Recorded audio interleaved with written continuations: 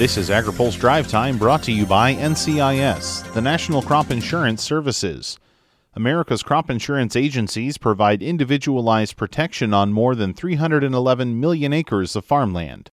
Good Thursday afternoon. I'm Spencer Chase.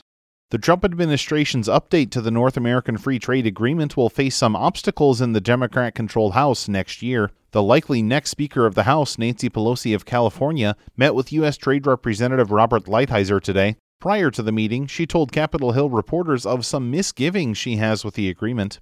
It has good features to it, but they don't matter at all if you don't have enforcement. So enforcement in terms of the labor provisions, enforcement in terms of the environmental provisions. I think he full well understands that. That's our conversation. She says House Democrats will need to see action on labor standards from Mexico. Mexico is supposed to pass a bill that would address the wages and working conditions of Mexican workers. We're not there to exploit workers in Mexico or exploit workers in the United States or in Canada. So again, that passage of the bill is fundamental to our going forward with that, and that hasn't happened yet. Pelosi also offered some brief commentary on the pending Farm Bill legislation, saying things so far look good. As we were leaving the service yesterday, I was pleased to hear what Senator Roberts and Senator Stabenow have to say about that, so we're hoping that that can be passed maybe next week. We'll see. House and Senate leaders are expected to release the conference report for the Farm Bill next week. With House-passed work requirement language reportedly not included in the bill, House Democrats will likely have to deliver more votes to pass the bill. Speaking of the Farm Bill, a Department of Agriculture official is confident the farm programs in the legislation can be implemented efficiently. AgriPulse's Ben Nulley has more. Several key factors must be in place for a smooth transition to implementing a new Farm Bill. They are time, money, and manpower.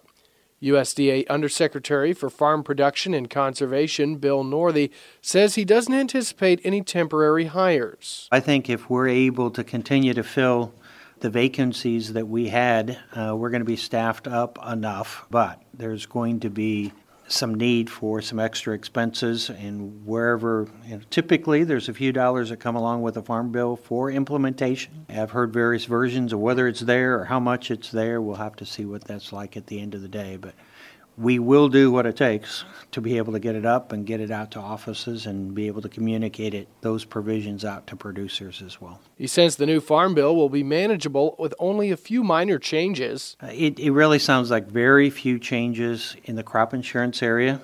So we have crop insurance sign up for a lot of spring crops. That's March 15th, and I see no reason that won't all come about, and very few changes that'll be there. Northey also anticipates changes to conservation. It just depends on what type of program they're administering. For AgriPulse, I'm Ben Nulley. Northey says he doesn't want to put any kind of deadline on implementation until given a chance to do a thorough review of the new Farm Bill. USDA is finalizing some changes to the school lunch program. In a Federal Register notice expected out next week, USDA will provide the option to offer flavored low-fat milk, require half of the weekly grains in school lunches and breakfasts be whole grain rich, and provide more time for schools to reduce sodium levels in meals. In a statement, Ag Secretary Sonny Perdue says the common sense changes ensure schools can meet the needs of their students. School Nutrition Association President Gay Anderson says the final rule strikes a healthy balance. For more on the changes, check out the story on agripulse.com. Finally today, the Trump administration says they have a new $80 million market for U.S. beef. Lighthizer and Perdue announced this afternoon the opening of Morocco for U.S. beef. According to USTR, ag exports to Morocco exceeded $512 million as of November 2018, and Morocco had prohibited imports of U.S. beef. Now, here's a word from our sponsor. Today's AgriPulse Drive Time is brought to you by America's crop insurance industry, which is thankful for the continued support of farmers, commodity organizations, rural businesses, lenders, and lawmakers who are fighting to maintain a strong farm safety net. Providing individualized protection on more than 311 million acres of farmland, crop insurance remains the smartest, most efficient way to secure America's food, fiber, and fuel supply. That's all for today's Drive Time. For more agriculture, trade, environment, and regulatory news, visit agripulse.com. Reporting in Washington, I'm Spencer Chase.